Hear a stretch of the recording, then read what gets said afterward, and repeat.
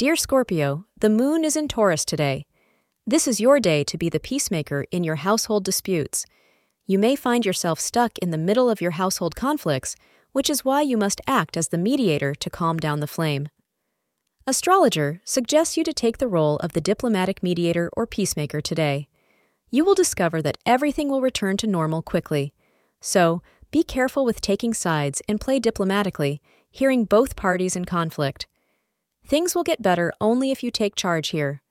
Today, if you are a parent, you will be working on your boundaries in respect to your married children. You may think your advice is given only out of love and that you have the best intentions, but your meddling is having a negative impact on your children. Try to maintain some respectful distance when it comes to your children's marriages. Thank you for being part of today's horoscope forecast. Your feedback is important for us to improve and provide better insights.